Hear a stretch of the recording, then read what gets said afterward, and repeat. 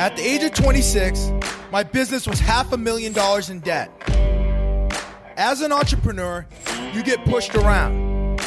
The question I faced was, how would I crawl out from underneath the debt and grow my business? The exciting part is, I have a multi-million-dollar business now. But the truth is, there is no perfect entrepreneur.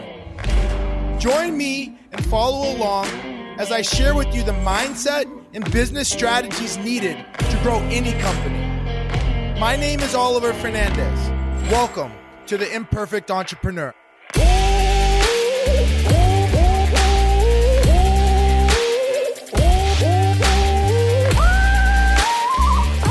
When we get into business, it's always, can we do this? How can we do more? How can we execute on this? How can we do that? When you change that word how to who can do that, the game allows you to multiply at a much faster rate. So the baby boy, who's now 7 months, is now scooting around. He's getting into things. He's shaking things up, and it's livening up the family again. Before it was like, newborn status. Everything was just like bottles and naps. But now we're getting into stuff. So wake up. So this past week, we had a big project that we were going after down in Jacksonville, Florida. And this project was a hub zone project. So that means that you got to have like a office location in a hub zone. And then you also have to employ hub zone people. And it's just like one of those designations that allows you to go after like government contracts. So we have a hub zone designation, and we were like one of the front runners to win this award. And once they awarded this project, someone that didn't win this award protested all of the people that had won the award. So now all of a sudden, we're in this situation where we have all this stuff going on. We get basically a request from the SBA telling us to validate all this information, and there's no time in my calendar, and no one else on the team really is familiar with what needs to be done. So it's like, do I sit here and just totally put everything that's already on my calendar to the wayside and just totally focus on this? Or do I change the way I've done things for a long time, and instead of just saying, how do I do this, I say, who can do this? And immediately once I did that, I went to Google, and Google's our friend, right? When you're trying to figure out who. And I came across, this law firm that specifically specializes in hub zone protest responses. And it was like amazing to work with them. And the reason why it was amazing to work with them is because, yes, I still had to give them the information. I still had to provide the documentation. I still had to bring them up to speed on what was going on in my current situation. But once I did that, they were able to run with it and create something, a response basically that was way better than anything that I could have ever created. And that experience right there really just rocked me again to the core. And I know this. I experienced it already with, adding new team members and stuff, but it's just like, it just reinforces that it's not how can I do this, it's who can I do it? Who can do it?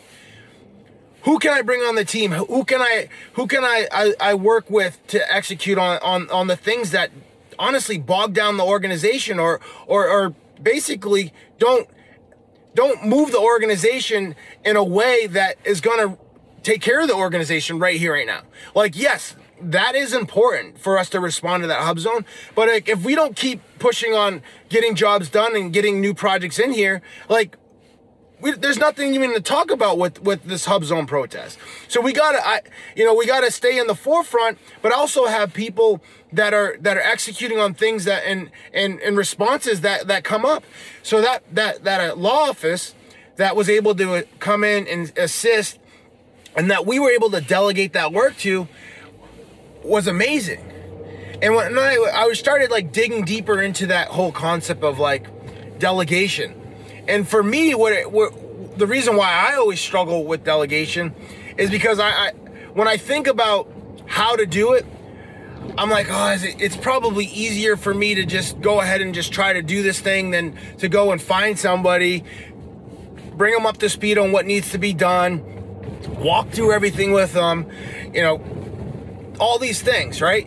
And all of those things are true, and they do. There is definitely a time commitment so that you don't abdicate something to someone. And abdicating is just giving something to someone. They have no clear direction, and then you're wondering why at the end of this thing it wasn't a success. So you do have to onboard someone and bring them up to speed with the situation. And oftentimes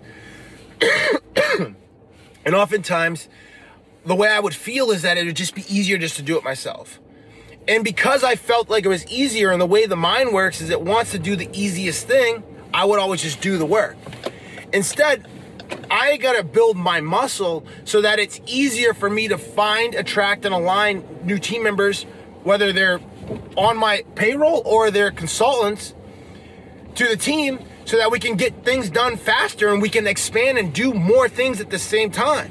Because now all of a sudden we responded to that letter while we were also putting out other proposals, while we were also executing on projects.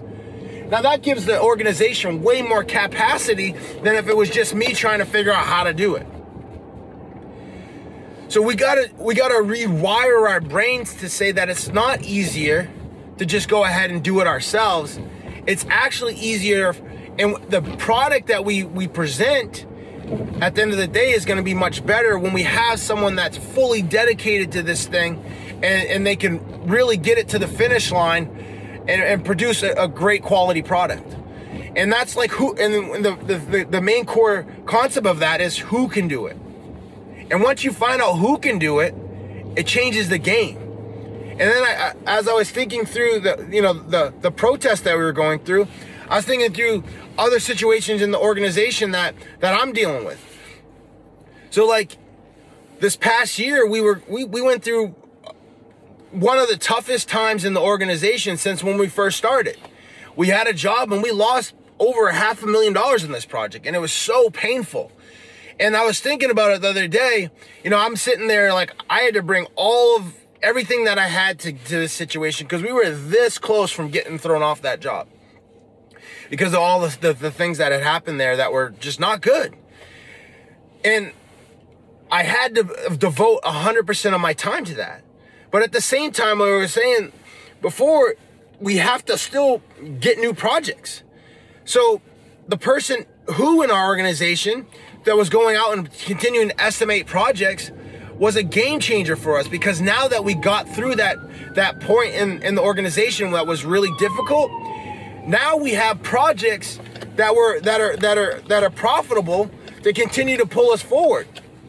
Because before it was like, all right, full bore on getting the company out of this mess, and there's no one focusing on getting new projects. That's not a good situation to be in. Whereas the way we set up the organization now, we have we have our estimator. Her name is Victoria, and she kept throwing the rock while I was fighting off all of the situations and trials and tribulations that we were going through on that really difficult project. And she kept throwing the rock, and we started getting all these like little projects, and now we've gotten through that difficult time in the organization, and now we have all these projects that are really going to be extremely profitable for the organization, because we were throwing the rock while we were also blocking and tackling and getting things, getting the organization out of the hot water that it was in. So again, it just goes back to that principle of who can do it, not how can I do it. And immediately once you say who can do it, it's a question that expands.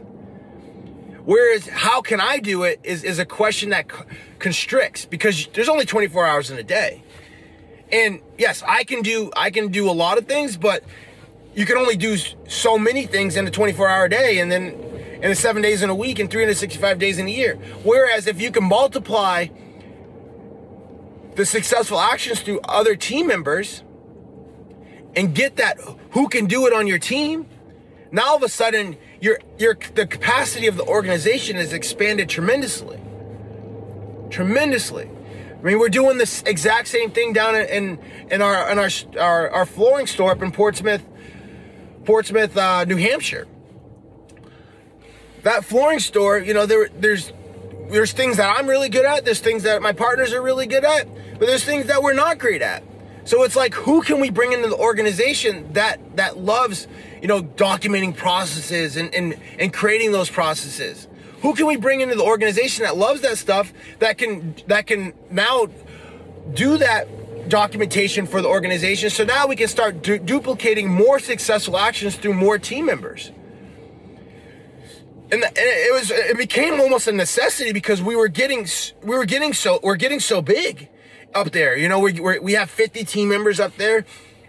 We're getting bigger projects. We're getting more and more jobs, and things are starting to get crazy. And if we don't set up this thing where we're now duplicating a specific process that can get a successful result, and documenting that and making sure that it's easily accessible for everyone on the team, we're going to be in trouble. And the reason we're going to be in trouble is because we're going to have all these team members in the organization that are just doing whatever, whether it's successful or not. And eventually it's going to catch up with us, and the unsuccessful actions that we're taking are going to hurt us. So we need someone in the organization to document the processes of successful actions and make it easily accessible for everyone in the organization. And that's what we did. We brought on a person that can document all those processes, so that we can now duplicate successful actions and move the organization forward in a way where everybody's on the same page, instead of we have a top performer over here and then we have a non-top performer over here, and the non-top performer doesn't even know the high performing characteristics of why that person is getting those high performance results. And now what we can do is we can sit down and meet with that high performer, take all of the things that person is doing great, and now use that to train other team members. So now that high performer can now not only make me money, he can start making we money. Especially now, once we have that documented process, and he starts managing, or she starts managing other team members to also be high performers. So I'm just excited about that concept. Who, not how. It's been a game changer for me. It's allowed me to expand. It's allowed me to do more things. It's allowed me to just create and build the life that I want. And that life is not me doing everything. I don't want to do everything. I want to be able to, one of my major goals this year, my top personal goal this year, is to take a 1-week vacation and not answer an email and not pick up my phone. And for that to happen, I got to have other high performers in the organization that the organization trusts to make successful actions and take successful actions on behalf of the organization. And if we don't have those people, I can't take that 1-week vacation without no phone and no email. And my 5-year target is to take, or my 3-year target is to take 3 weeks, and my 5-year target is going to be to take 6 months. And the reason why I say 6 months is I'm going to work in there finding other opportunities for the business. How can we really dig deep into what we're currently doing and get even better? And then that's a 5-year target. So I don't even want to focus on that right now. I want to focus on getting this 1-week target, no phone, no email, off the ground. And the only way to do that is to find who in the organization can do it. Bring those high performers into the organization, so that all of a sudden we have the capacity in the organization to allow me to go take a 1-week vacation without phone and without email.